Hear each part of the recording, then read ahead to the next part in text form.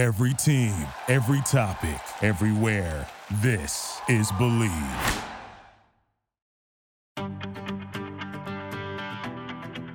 Well, hi again, everybody. I'm Thom Brenneman, and you are dialed in.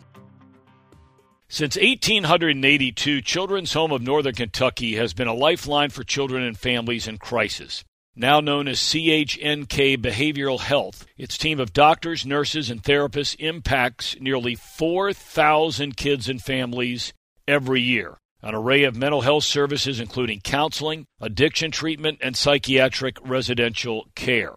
CHNK also continues to care for abused and neglected youth who are in the state's custody. Right now, CHNK Behavioral Health is offering a free 10-minute conversation with a clinical therapist to help families dealing with the increased pressures caused by the ongoing pandemic. Visit www.chnk.org for more details, or for the free conversation with a therapist, call 1-844-YES-CHNK. You know, Kenny Anderson was one of the all-time greats. He spent his entire career with the Cincinnati Bengals.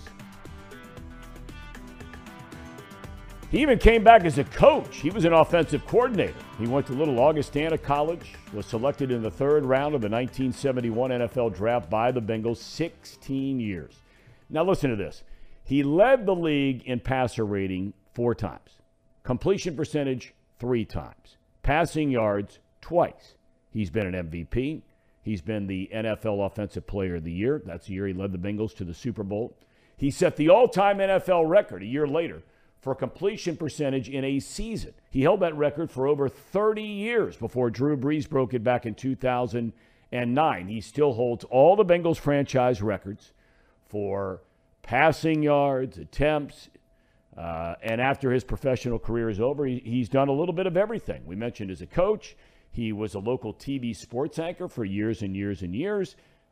He even coached for the Pittsburgh Steelers, for God's sakes, and won a Super Bowl ring with the Steelers. It is an honor and a pleasure to have not only one of the all-time greats at quarterback in the NFL, but one of the all-time Hall of Fame guys, and that's Kenny Anderson. Kenny, Hall of Fame ring with the Steelers. Are you wearing that thing around much at all, or is that just tucked away somewhere?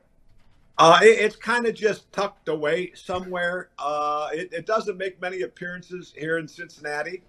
But I tell people, I get a lot of grief for that, but I wasn't the one that was, that left Cincinnati voluntarily when I was coaching. I was kind of asked to leave, and, you got to find work. And I was in Jacksonville for 4 years, and then Jack Del Rio, and I guess the 6 years he was there, he fired 19 assistant coaches, and I lasted 4 years. I felt pretty good about that.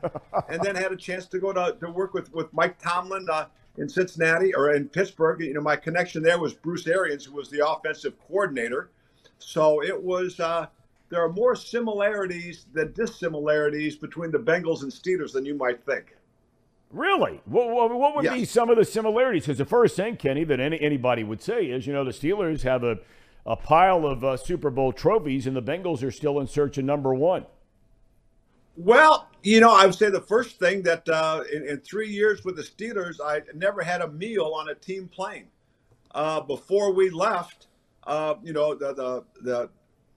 get on the plane in our waiting area in Pittsburgh, you would grab a deli sandwich and a bag of chips and a candy bar or something like that, and you would get a drink on the plane. And then after the game, before you got on the plane and you walk on, there's a tray there with hamburgers or cheeseburger or hamburgers or chicken sandwiches. Which one do you want? And you would take that on the plane. So,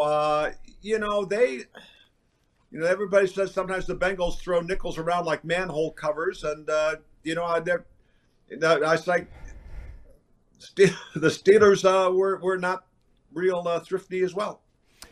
I want to go back to you growing up in Batavia. What was life like in the Anderson household growing up in a town? That's a small little town. No, it is. It was great. My graduating class in high school was 125. And so if you wanted to play sports, if you wanted to play basketball or wrestle, you had to go out for a fall sport, football or cross country. If you wanted to play baseball or run track in the spring, you had to go out for basketball or wrestling. If you wanted to play football or cross country in the fall, you had to go out for baseball or track in the spring. That was just, well, most of the coaches coach multiple sports anyway, but that was the way to keep the numbers up. And I really, that was really a pleasure for me. I mean, we were outside all the time, playing, and I had the advantage that my backyard ran right into Dan Issel's backyard. All-American at UK, member of the NBA Hall of Fame right now. And, he played baseball, he played football as well. And, we're always out in the driveway shoveling snow if it was in the winter to play hoops. But I did have one big advantage, that my dad was the high school custodian. And if they had a game on a Friday night or Saturday night, he had to go in and clean the gym the next day. And man, a lot of times my friends, we would go down there while he's working. He'd go into the head coach's office and break out the rack of basketballs that the varsity used, and we'd play basketball all afternoon while he's working. I was going to ask you about Dan Issel, because when I was a kid and before my dad got the job with the Reds, he was announcing the old ABA, the American Basketball Association, and I was a ball boy for the visiting team. And the one most vivid memory that I have was playing the Kentucky Colonels, where Dan Issel played before the leagues merged, and he went to the NBA and a phenomenal career in Denver primarily. But I just remember he had no teeth, no front teeth. And back in those days, basketball players weren't wearing mouth guards like they are now. Did he have those knocked out? Do you remember back when you were in high school or something? No, it was 7th or 8th grade, and we were practicing. I think it was during practice at McWayne Grade School. That's where, we the 7th and 8th grade teams practiced and played. And he got tripped, and he went down, and the first thing that hit was his mouth, and his front tooth, he stuck in the floor. So he hadn't had him ever since. That's unbelievable. I've always wondered that. He was such a cool guy, and so was Louis Dampier, and Artis Gilmore was on that team. My kids went or are going to a high school, public high school, where it's 120 in a graduating class. So I get what you're talking about, playing multiple sports. But you're still a small town, and frequently great athletes in those smaller schools can get overlooked. Were you recruited by bigger schools, or was there something about Augustana that you liked better than anywhere else? Well, I was a little small in high school, where Dan was already 6'9", and he was being recruited by just about everybody in the country. So you had a lot of people there looking at you.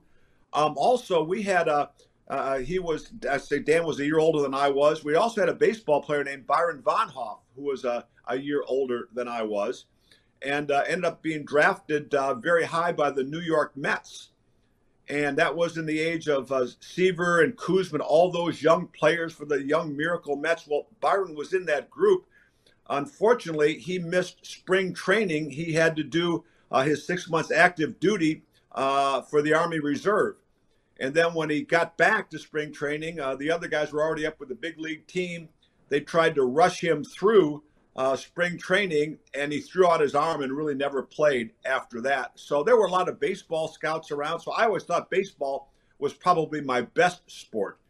But, my driver's license at 16 said 5'5", 155. So a lot of guys weren't interested in that. So had a lot of schools like Augustana I could have gone to, but a lot of kids in my town went there. It was a Lutheran college. And so I felt very comfortable there. Went there to play basketball and baseball. And in June, before I went to college, my high school football coach says, Kenny, you ought to try out for the football team. And so I think the letter is dated June 29th that I wrote Ralph Starenko, the head coach, could I try out? And, at a Division III school in those days, they're looking for warm bodies, and there was no scholarship money. So I ended up making the football team. And by the second game of the year, I went in and I became the starting quarterback on the varsity after that. And then football season ended, and I was going there to play basketball. Now I'm a month late for basketball. I don't even get a practice uniform. So I'm playing on the freshman team. And, I'm dressing for the varsity, and we're in the Chicago area near my hometown. And one of the starting guards had 20 points in the first half. He did something to upset the coach, and he got benched the second half. He put me in. I had 20 the second half. But from then on, we were the starting guards on the varsity. So I played 3 years of varsity basketball. And then the baseball coach said, and we're hitting in the bus barns. And at that time, I was a little tired, going 2 sports back to back and trying to study a little bit. So I never did play baseball. But I was a catcher, and I always told bench, I said, if I had played baseball, they may never heard of you. When did you go through the growth spurt? I mean, because you were saying, your driver's license is saying in high school 5'5", whatever. You're a big, strong guy. When did that happen? It started when I was in college. I think I went there at 6'1", and about 180, and then I got up to 6'2", and maybe it's because I discovered beer when about that time, and I put on some weight up to 215, and so all of a sudden now, I've got the physical dimensions for an NFL quarterback, and got real lucky because my senior year, Pete Brown, Mike's brother, was the head of the scouting department. He was at a Notre Dame game one Saturday afternoon, and I was playing Valparaiso in Valparaiso, Indiana that night. So he went over to that game. So he was the first one that saw me play. That's amazing. You get drafted in the 3rd round in 71. You mentioned Pete Brown. Did you know who Paul Brown was? Oh, heck yeah. Okay. I grew up in the Chicago area, a big Bears fan, and, Billy Wade was the first quarterback I really liked, and, Rudy Bukic. And so, you're following the NFL, and I was always a big football fan. So, yeah, I was very well aware of Paul Brown. And, when you come now, and we had Mike Reed on the program, we've had others on the program who, their first experience with Paul Brown, or the first time they met him, what kind of impression he made upon them. You recall that day? Yeah, it was the draft in those days was in January, the end of January. And, during the season, the Bengals coaches went out on Saturdays and scouted. And so Bill Walsh actually came up to Waukesha, Wisconsin, and saw me play against Carroll College. And then went after the game. He took a flight and got to Cleveland for the Bengals game the next day. So he had been there. Mike Brown had come out to Rock Island to watch me play. Right after the season, Bill had come out to Rock Island to work me out in our old gym. And so, yeah, I was very well of the organization. And, when I got down there, I was drafted on the first day, and they called me, and I caught a flight the next morning, went to Cincinnati, and, the first thing to do was take me into Paul's office. And that was quite an intimidating experience. What was intimidating about it? Well, behind his desk, and, there's pictures of him and Otto Graham and, the success that he's had. And here's the new franchise the year before. They won their last 7 games in a row, I think, to win the division, go to the playoffs for the first time. I think that the youngest NFL franchise to go to the playoffs. So there, and he had a tiger skin rug on the floor, and so yeah, I was pretty impressed. Yeah, I would imagine. Your quarterback coach, Bill Walsh. Now, look, guys, when they go on to achieve bigger and better things, and someone make the argument, that he's the greatest coach of all time, or one of the greats, certainly. What was he like? What was it like being around him? He was a young guy, just like you were obviously a very young guy. It was great. And they didn't have the rules then. And so I signed my first contract the night that I was there at 10 o'clock at night. Went in with Mike Brown to negotiate my contract, and they offered me a 3-year contract for $18,000, $20,000, and $22,000, and a $7,500 signing bonus. And I'm thinking, I like the 18. If I didn't make it, I had a teaching job lined up in Chicago with my uncle, who's my idol, teaching math and coaching high school football and basketball with him. And he said, Kenny, go ahead and take it. He said, your starting teacher salary is $5,000. So for some reason, I said, Mike, I want a $10,000 signing bonus. And he pulled out a check made out to me for $7,500 and said, this is what you're going to get. I said, fine, where do I sign? And he said, I tell you what, if you make the 40-man roster, we'll give you the extra $2,500. So I moved down to Cincinnati, the beginning of February, and met 3 days a week with Bill.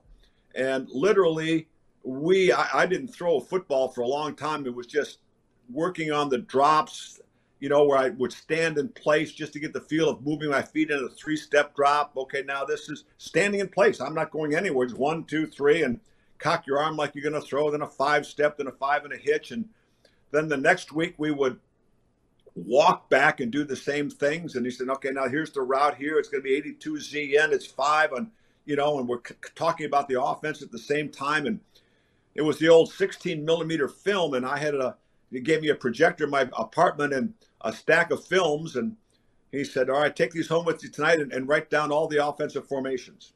And I'd do that. And I'd go back, I'd take the stack of films, put them on his desk. And he said, okay, now take these back again with you and write every defensive front.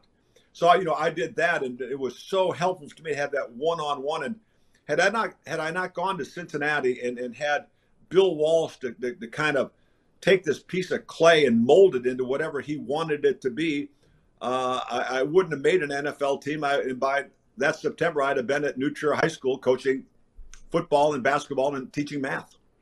Your first year, you play in 7 games. Then you move on to become the starter a year later. 10-4. Eventually, you win the AFC title. You get to the playoffs. When people watch regular season football, Kenny, and then they watch postseason football, is there a difference between the two in terms of level of play and intensity?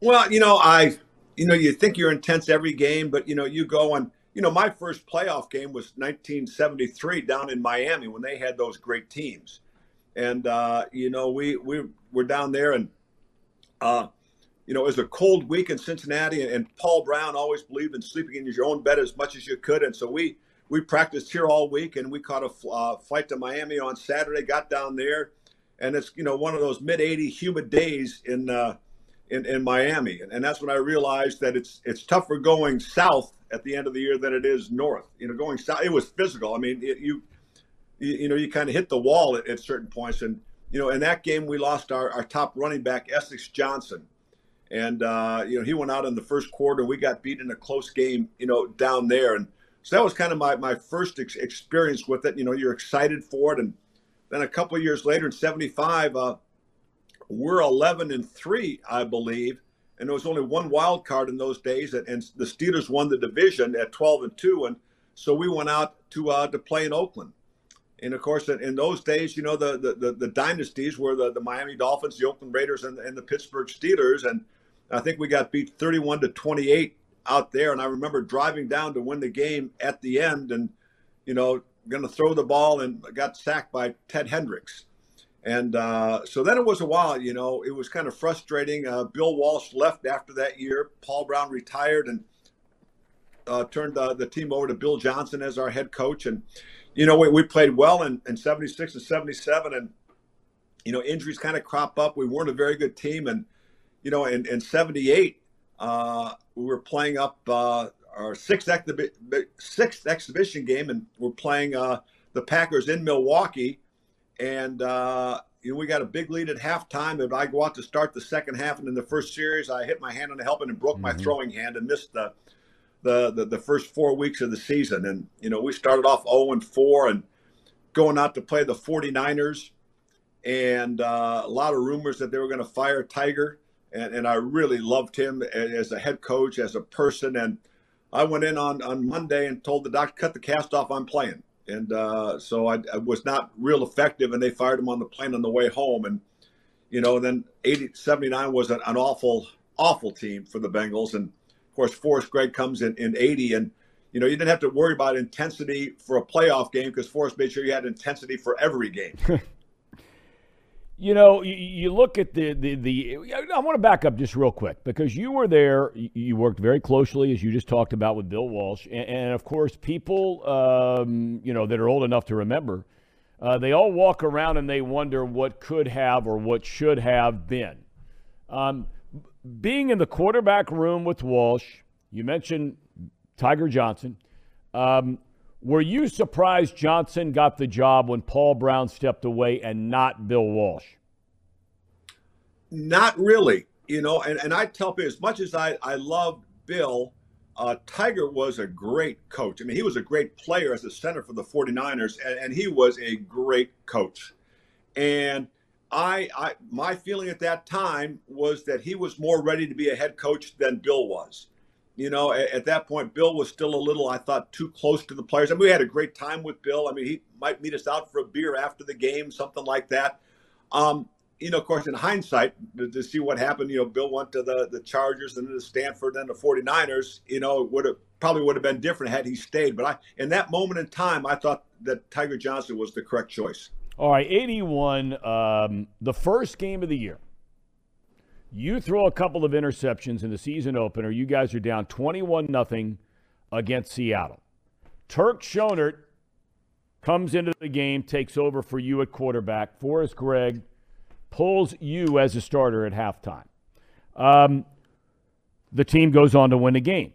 What happened that night, the following day, maybe a day or two later, between you and Forrest Gregg? Anything? Well, yeah, a lot happened, and you're absolutely correct that Turk Schonert came in. Turk was our third-string quarterback. In 1980, we drafted my replacement, Jack Thompson, the throwing Samoan, and he was hurt and he couldn't play. So Turk is the one that came into play, and I think leading up to that, it's everybody wanted Jack Thompson. I'd been hurt a lot in '79, and my career had kind of gone down a little bit. I knew we were going to be pretty good. We only ended up 6-10 in '80, but I knew we were going to be better. And then, but everybody's clamoring for Jack. So I just put too much pressure on myself. And, you can't play and try to be perfect. And that's what I did that first game. And I was awful. I deserved to be benched. In fact, I wish you would have pulled me earlier, saved me some misery. But, after the game, went back and, you're trying to console yourself and have a beer. And, a guy could say, hey, I just heard on the news that Turk's going to start next week. You're not going to start. And I go, what? And I called Lindy Infante, and I went down there, and he said, well, we're kind of thinking about it, but talked to Forrest, and we had a long talk, and he said, all right, meet me in here at 8 o'clock on Wednesday morning. So I go back, and on our off day, I get a call. They had a running back in town. They wanted to work out, and could I come down and throw to him? And I go, they don't have anybody else to do it. Maybe they just want me down to see if I can still throw. And, I met with Forrest on Wednesday morning, and we went through a lot of different scenarios. Is it better if I start? Is it better if I come off the bench? If we need me? And then finally says, Kenny, what do you want to do? I said, I want to start. He said, okay, you're starting. So that's then I started thinking about it. Oh, geez, we're playing the Jets this week. It's the New York Sack Exchange. Gastineau, Klecko, Marty Lyons, Abdul Salam. Maybe I shouldn't be playing this game. But we went there, and I'm a little nervous anyway, and we're playing at the old Shea Stadium, and the U.S. Open tennis tournament is going on the same weekend. And our offensive line always went over early. They get a hotel van, and we get there, and we have no offensive line. And I go, oh, what the heck? And, we got the police out looking for them, and we got to warm up. We still don't have an offensive line. The starters aren't there. Now I'm really getting nervous, and the van driver took in the Yankee Stadium rather than Shea Stadium. Now with traffic, they're struggling to get there, so they come out to warm up. They got to go in and get taped after warm-ups. And during the week, they're kind of joking with me. We get in a team, and the first pass I throw, hey, Kenny, which way are you going to throw so we can make the tackle after you throw an interception? So, go out for the first play, and I think, Lindy Infante was a great offensive coordinator. And, I thought, well, he'll let me get in the flow of the game, hand off a couple of times. Well, the first play's a pass. And so I get in the huddle, and I go, all right, you assholes. The first play is going to be a pass. It's going to be the right, just in case something bad happens, go make the tackle. And everybody had a chuckle, and we went on to win 31-30, I think, that game. Great game. And, of course, the rest is history. We ended up 12-4, winning the division. Well, and you end up as a league MVP. I mean, that's one of the things that is just staggering. And now hearing after what happened halftime of that game, and you talking with Forrest and moving on to the Jets. But I mean, you said you're a nervous type, and here you are in New York. I mean, who would have ever thunk that year you go on and you win the MVP? You throw for over 3,700 yards, I think it was, 29 touchdowns. You lead the league, and ironically, touchdown to interception ratio. And here the Cincinnati Bengals are going to the Super Bowl, and you're the most valuable player in the league. Unbelievable stories. Oh yeah, no, it was a fun ride, and that was the first playoff game ever in Cincinnati that year. We played Buffalo, and was a great playoff game. I think we won at 28-21, and you talk about a crowd making a difference. They had taken a timeout. They couldn't get a playoff, and then came back after the timeout. And this is when we had just scored to take the lead. And after timeout, they come out and still had to take a delay a game because of crowd noise, and they couldn't convert, and we win the game. So we owe the fans a big thanks for that one. And of course, next week, we go out and the temperature got real cold for some reason, and it's 59 below with the wind chill, and guys, we're at the hotel the night before. Guys' cars won't start. They come down to the game. We're hitching rides any way that we can, and that was one of. I think, you talk to the guys on that team, one of our proudest accomplishments, that we could go out into conditions like that and perform. And, everybody said, well, it's unfair. Miami, or the Chargers had just played in Miami the week before. It's 80 and now it's minus 59, and that's not fair to them. And I said, you know what? We were out in San Diego earlier in the year and beat their ass. I mean, it wasn't close. And had they won that game, we'd have played the championship game in San Diego. So we earned that right. But, Tom, my favorite story about the championship game is they brought in heated benches that we had never seen before. And so it's in the first quarter, and I'm over. I go off the field, and luckily I've got my helmet on, and they got little slots for your feet to go in. And so I put my feet in there. I'm sitting on my hands. Somebody throws a cape over me, and a couple minutes later, there's a big roar. And I think, is there a turnover? Am I going back in the game? And so I stand up to see, and my feet don't come out, and I go down, and the first thing that hits is my face mask, and I'm seeing stars. And I'm calling for Marv Pollins, the trainer. I said, Marv, get some smelling salts, do something. I said, I can't get knocked out of the game falling off the bench. They didn't have as many cameras in those days, and there were no cell phones, so nobody caught it. But, in today's world, somebody would have seen it. They probably would have called down from the press box. They would have gone into concussion protocol and not finished the game. I never heard that story. That's a great story. When walk me through, Kenny, because I was a senior in high school. And, I mean, when you're a senior in high school, there was nothing cooler than your team, hometown team, going to the Super Bowl. I mean, I can remember almost every single moment. Of that whole ride through the season and so forth. But walk me through being down in the third quarter. It's a 20-7 game. You get the ball inside the 5. You get the ball down to the 1. Now, much has been made of the inability to get into the end zone. And it's not Monday morning quarterbacking. I'm just kind of curious, what did you think of the play call? You got big Pete Johnson down there, right, weighing 270 pounds, whatever he weighed. What are you thinking about as the plays are coming in, and this is the biggest moment of the game? Well, I had no question about the play calls. I mean, we had been so successful, in short yardage and goal line. I mean, we had Pete. He might have been listed at 245, but he was probably 270. We had another big blocking back, Charlie Alexander. A great, we're talking about Munoz, Montoya, Lapham, Blair Bush, Mike Willis. We had a good offensive line. So, no, that was, no problems right there.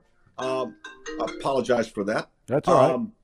But that was not what lost us the game. It was, the turnovers in the first half to put us down 20-0. We kicked off to San Francisco. They fumbled the opening kickoff. We got a great field position and got down to the 5-yard line. I threw an interception. We're trying to put 3 receivers to the left. We're going outside to pick for Isaac Curtis to come underneath, and Dwight Hicks makes the interception, and they go down to get the first score. And we were going to at least get a chip shot field goal from Jimmy Breach. And, that play haunted me for years until I saw Hicks at a celebrity golf tournament. He says, Kenny, I'm surprised you're talking to me. And I said, oh, that was a long time ago. I've forgotten that. Yeah, right. Well, he said, I want to tell you, I blew the coverage. I was in man coverage on Kreider on the slot. I should have gone with him to the corner. I stood there and was there for the interception, so I shouldn't have been there. So, we had that one, and then, we're moving the ball in the second quarter, and I hit Chris Collinsworth, down around the 10 for first down. He fumbled it. They recovered. Now it's, 14-0, and, they're kicking off, right before halftime.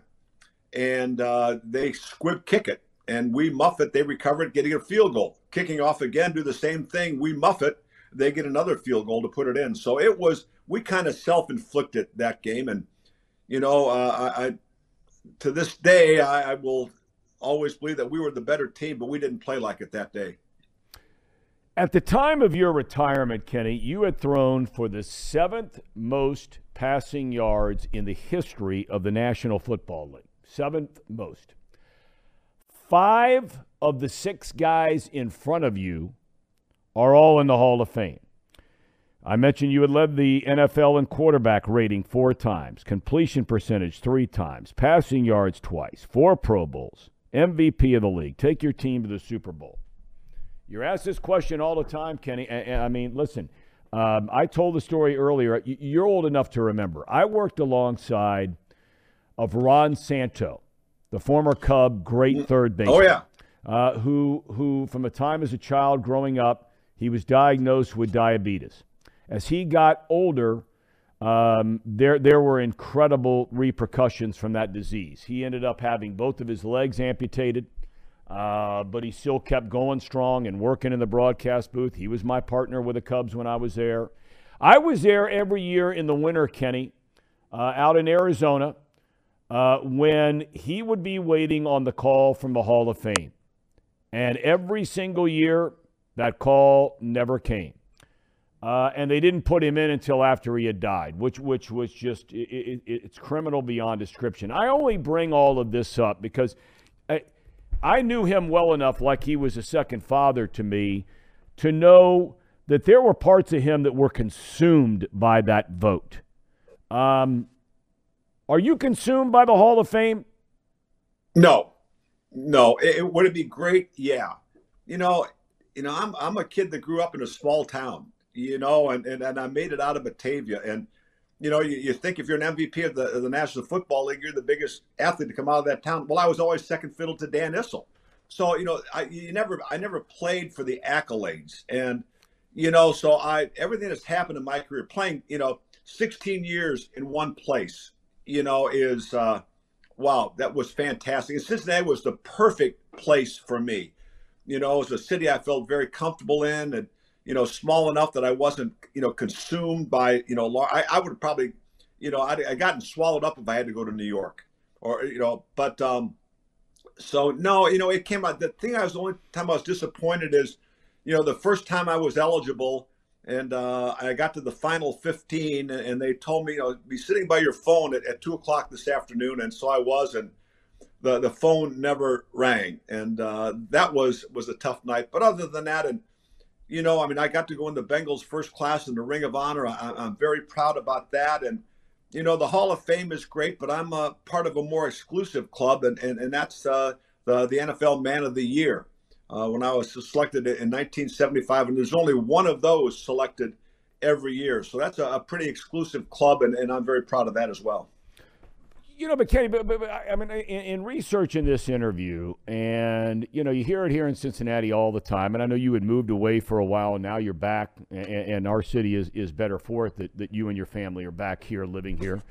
But, you look at some of the guys, okay, and I look at the late Kenny Stabler as an example, okay? You throw far more touchdown passes than he does, far more yards than he does. People forget what a great runner you were. You ran for over 2,000 yards in your career. Okay, your touchdown, you may not have had as many touchdowns as, say, Dan Fouts, who's in the Hall of Fame, but they were throwing the ball 15 and 20 times more per game than you were.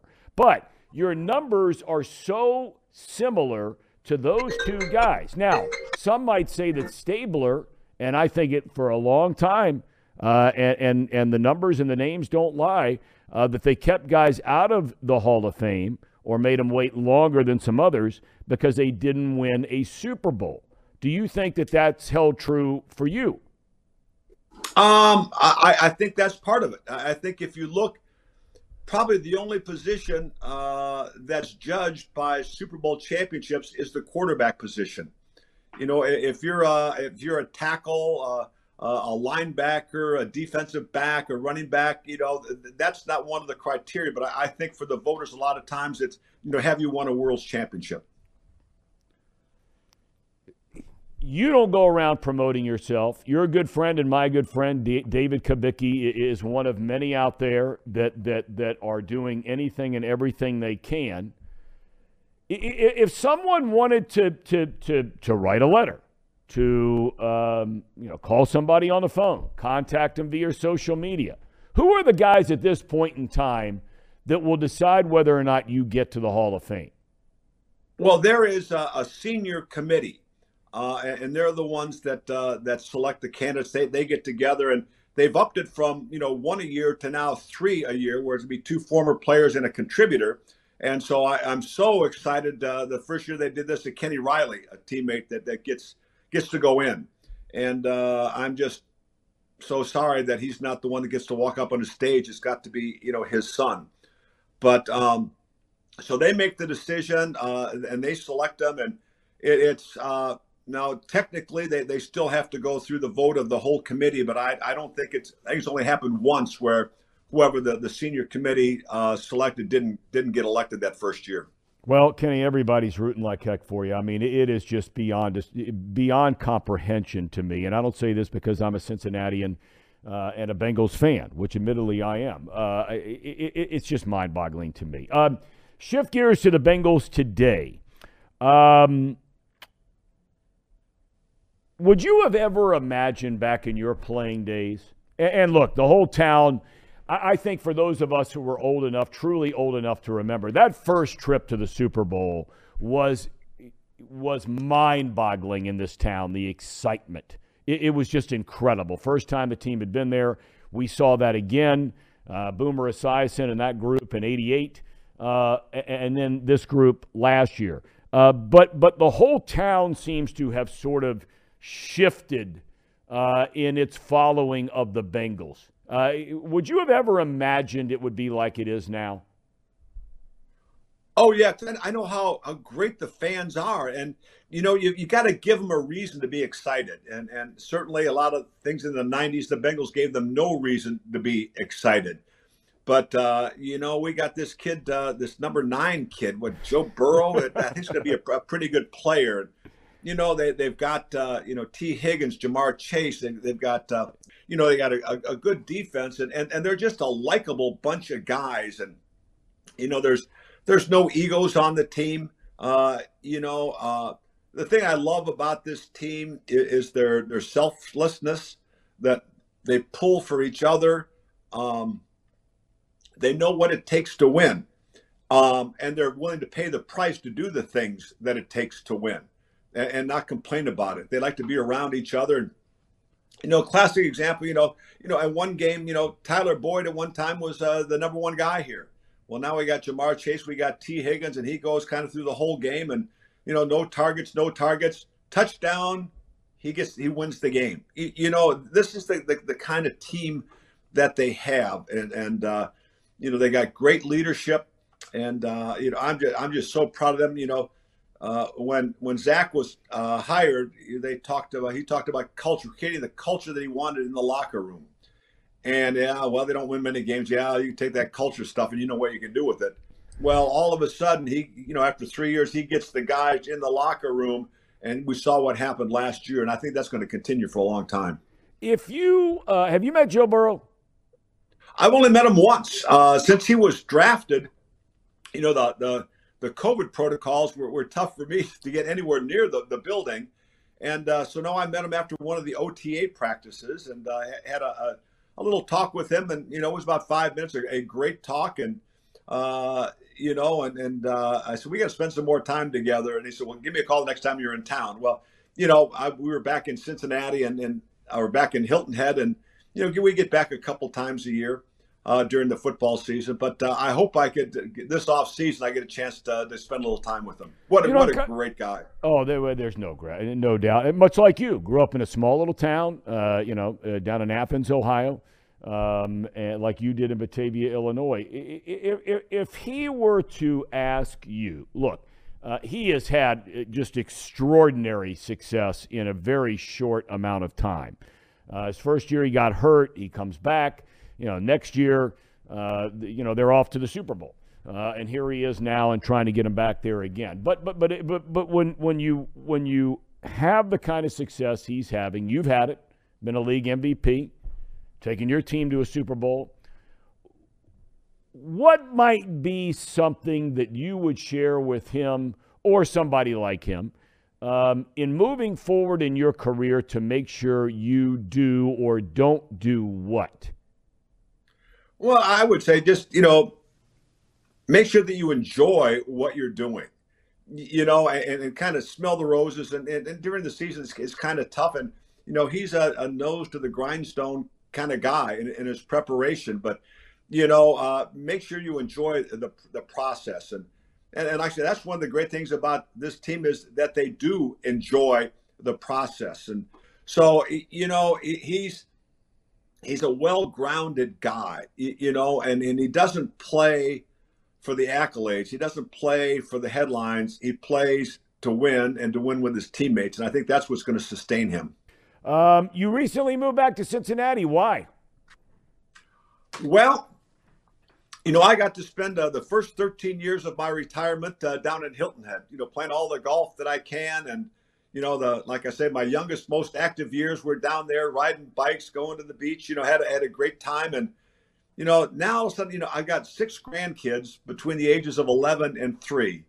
And, when I only see, my granddaughter plays competitive volleyball and I see one match a year, and I went a couple months ago and she's playing and she's serving. Where'd this rocket of a serve come? She's got a jump serve now at 11. And I said, how did I miss that? I've got another grandson, that plays flag football. And, I think I can help him out a little bit with that.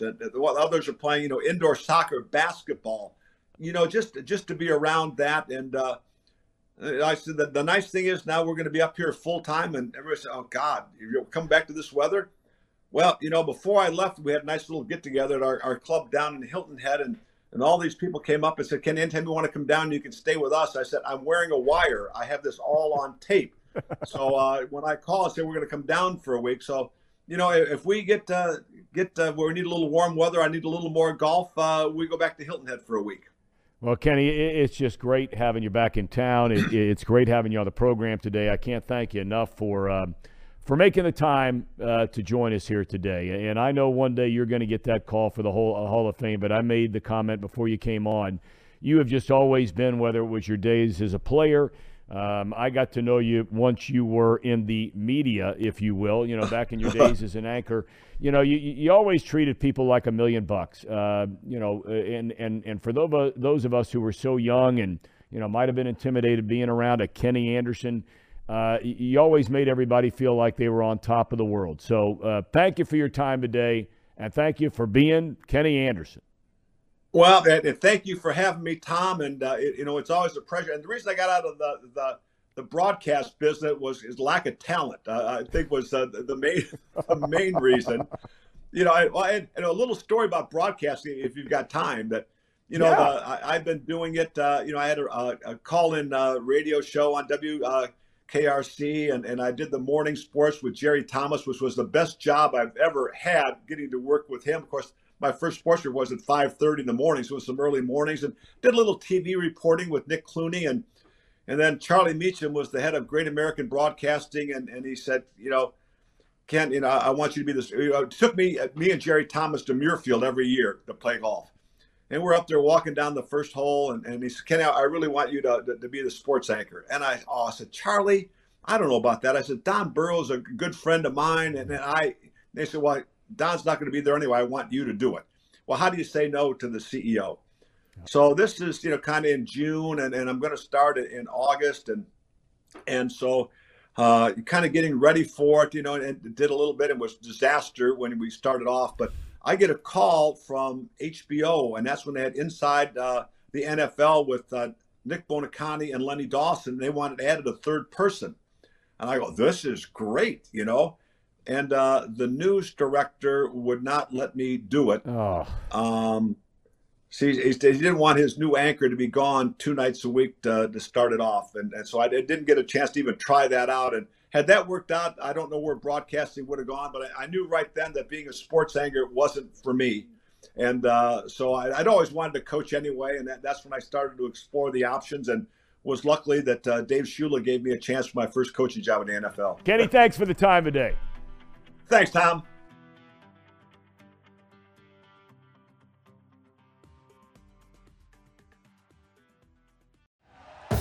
Thank you for listening to Believe. You can show support to your host by subscribing to the show and giving us a 5-star rating on your preferred platform. Check us out at Believe.com and search for BLEAV on YouTube.